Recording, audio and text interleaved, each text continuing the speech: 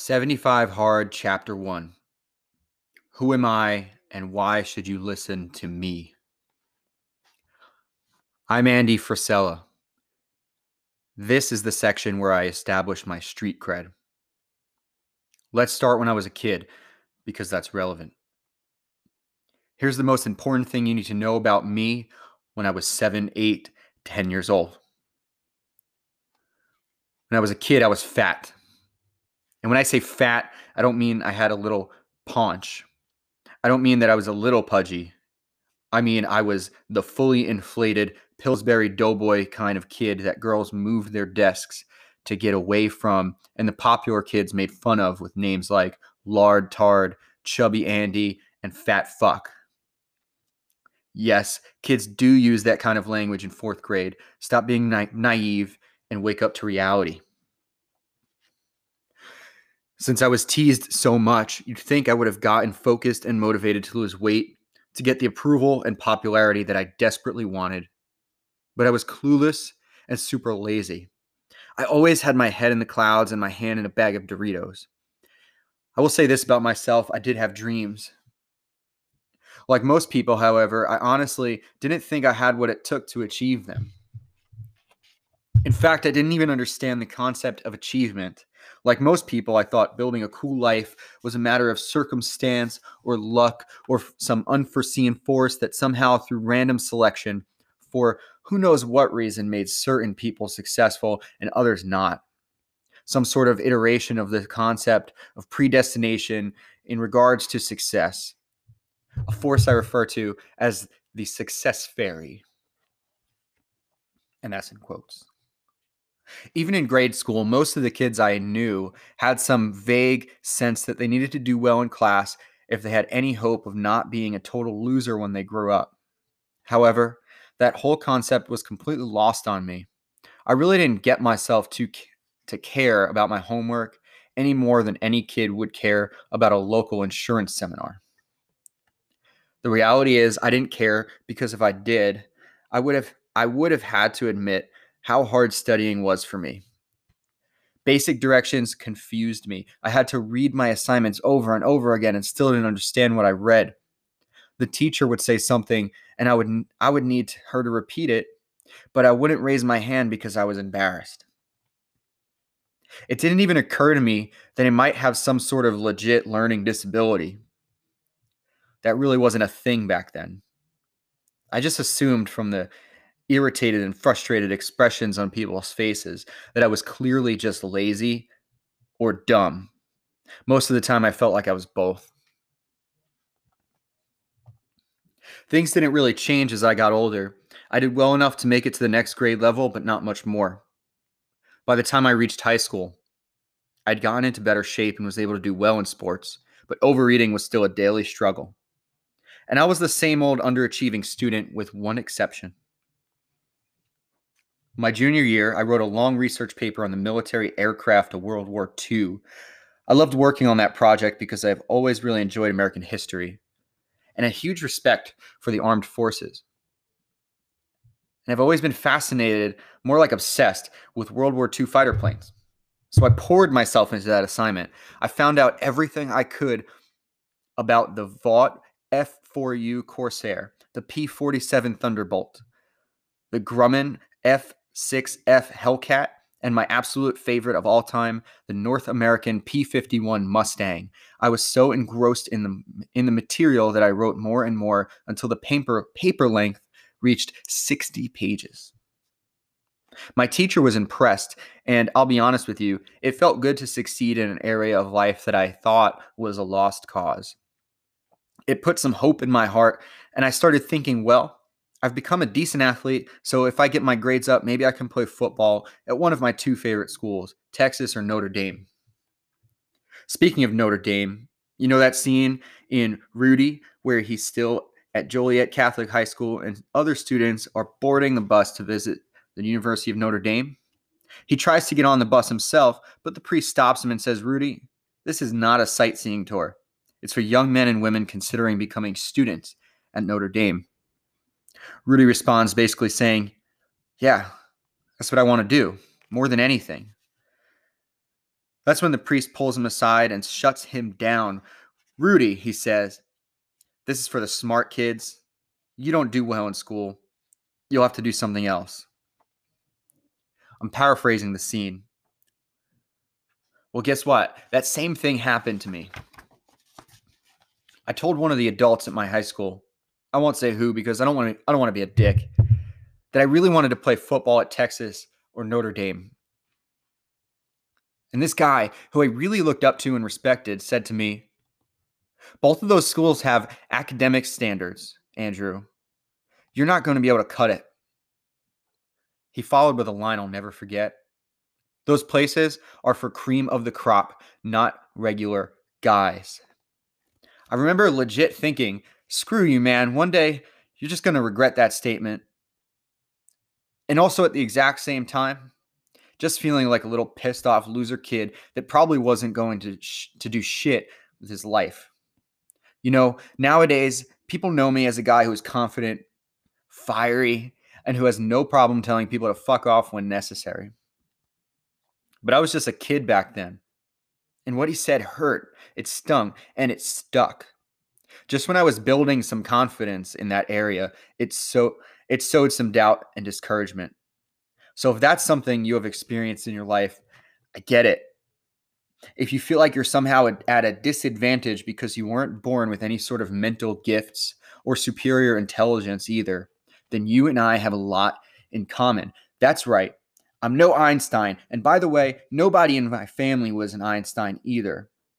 Elon Musk wasn't my cousin. Steve Jobs wasn't my uncle. I came from a family that wasn't even close to perfect in either intelligence or in the way we related to each other. In fact, we were far from it. My family had and still has our share of drama and dysfunction. If I actually told you all the specifics, you'd think it was like something you'd see in a crazy old talk show, Jerry Springer.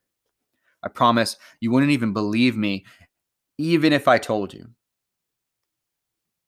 I don't tell you that to make you feel sorry for me, and I don't tell you that to rip on my relatives. The fact is, I believe 100% that you could speak the truth about what's screwed up in your family and still love being a part of it. You can acknowledge the people that are messed up and still love and appreciate them. I tell you that about my family because I'm guessing many of you can relate. Your family tree is probably full of deadbeat dads, crackhead uncles, and juvenile delinquent cousins. You share DNA with scammers, sluts, blue-collar buffoons, and white-collar criminals. The conversations you've had with relatives could be part of a reality show script. The things you've seen in your family could be recorded and go viral in a couple of minutes. That's why I want to tell you, I get it.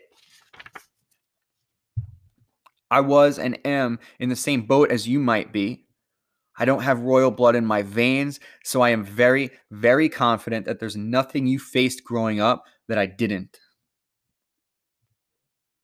But I did have one huge, incredible go-to resource in my family that maybe you didn't. A great dad. A dad who taught me life-changing lessons. A dad who knew that he needed to drill hard truths into my head over and over and over again until they finally took. And that ends chapter 1 of the 75 Hard book. And my initial thought to this chapter, and I'm just reading this for the first time along, I was like, yeah, this guy's probably going to go with the story of how he grew up and how his life was kind of miserable and turned it all around. And then I got thinking, like, he's right. Everybody's life is kind of miserable at some point. And I can definitely relate to the feeling of discouragement growing up, especially in regards to academics. And I'll be honest, when I was a kid and I was in school, especially younger, like first, second, third, fourth, fifth grade, even, like I excelled at everything from math, English, science, history, sports. everything except the social side. And then it got time to start doing like actual work, like the using your creative, process and things like reports and writing and longer homework assignments, and I really was fucking bored of that stuff. And so I didn't do much of it, let alone do it well. I actually had my mother help me she actually wrote everything. And it's interesting because I knew all the information. Like I remember doing some like history homework when I was in like 3rd grade or something. And I would tell my mom what to write because when I would write, I just get annoyed. My handwriting was terrible, and my hand would start to hurt, and you would notice it. And even to this day, and I'm 30 years old, like if I start writing on a page, you'll see the handwriting change over like line to line, and it looks like different people wrote it. So I just had her write it, and even to this day, like I just despise writing when I have to. Yet I'll actually sit and journal, and I'll sit and write, but I'll do it on my terms, a little bit at a time. For the same reason, studying and research and things like that just weren't interesting to me. I learned really quickly by listening and by observing, though. And because of that, I was able to get really good scores on tests. And if you look back on my high school transcripts where you talk to any of my high school teachers, like I didn't do any assignments unless they were in class, and then I would do exceptionally well on them. And then my tests were, top tier. Scored well on the SAT, the ACT, whatever those tests are. What held me back was my willingness to do what I'm told and do what others expected of me. I like to do things on my own terms. I like to take the information that's given to me and kind of reinterpret it, put a different spin on it. In my opinion, do it better without wasting time. Do it more efficiently. When I was in college, I remember one of my music classes. It was all research based at that point because we were so far in,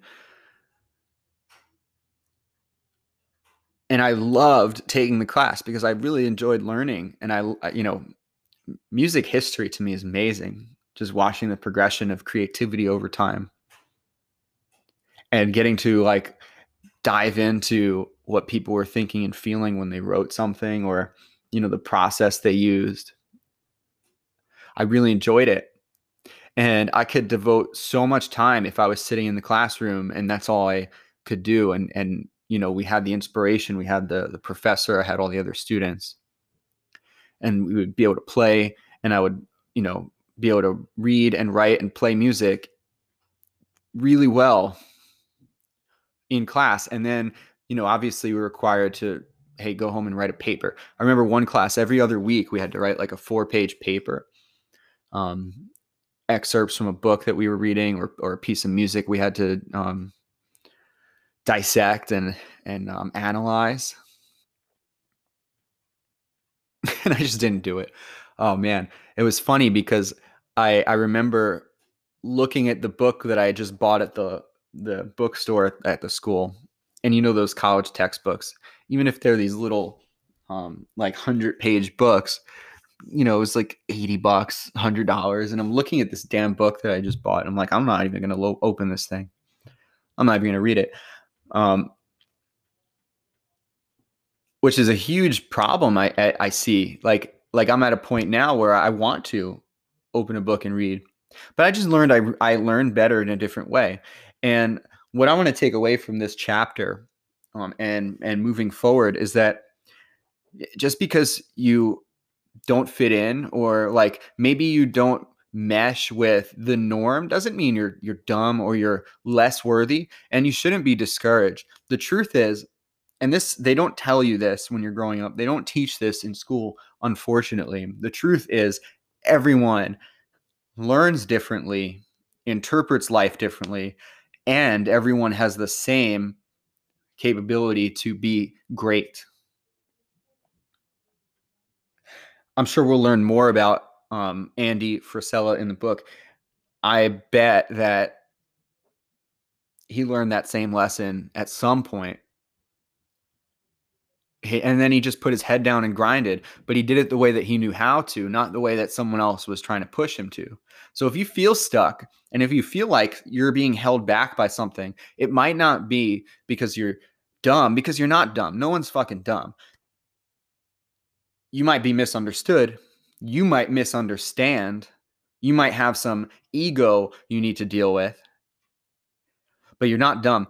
And once you figure out what works for you, how you learn, how you read, how you interpret, how you can teach people, do that thing, block out all the other noise, and get on with it. And for the 75 hard, it'll be a really good lesson for you because all you have to do is block out the noise, put your head down and do it. And you can interpret this challenge thing however you'd like. You do have to stick to it 100%. But there's some room for interpretation on how you get the most out of it, right? That's up to you. So that's chapter 1. If you decided to join in, I'm going to actually create a Facebook group and just a place where we can get together with other people that are also doing the challenge along with you and chat and share ideas, share workouts, things like that. Excuse me. And I think it'll be a great way to connect and keep each other accountable. So hit me up if you want to get in on that group, and I'll be sending out some workouts and stuff pretty soon. We got the challenge that we are officially starting in 10 days, January 1st. That's when I'm officially putting it on the calendar. Although the past couple of weeks, I've been essentially ramping up.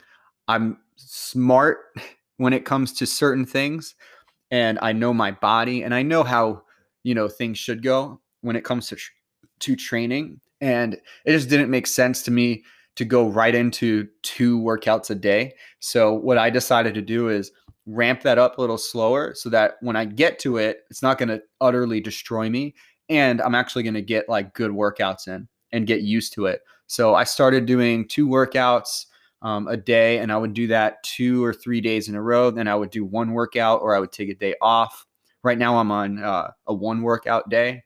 Tomorrow is going to be an off day. And I think this is going to really help me kind of recalibrate and keep myself healthy while I go in and go hard on 2 workouts a day. And the hardest part so far has been water.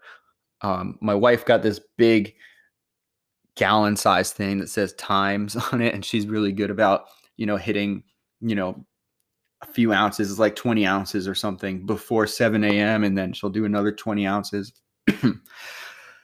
I have bottles that I just chug down. They're about a liter each, a little more than a liter each if you fill them to the top. 4 of those is a gallon, and I get through it. I have a glass here too, so probably more. It's just remembering for me. So if you want in on that group, if you have any questions, any comments, let me know. And hey, why don't you tell me what do you think is going to be your biggest challenge? Maybe we could help you out. Thanks for listening.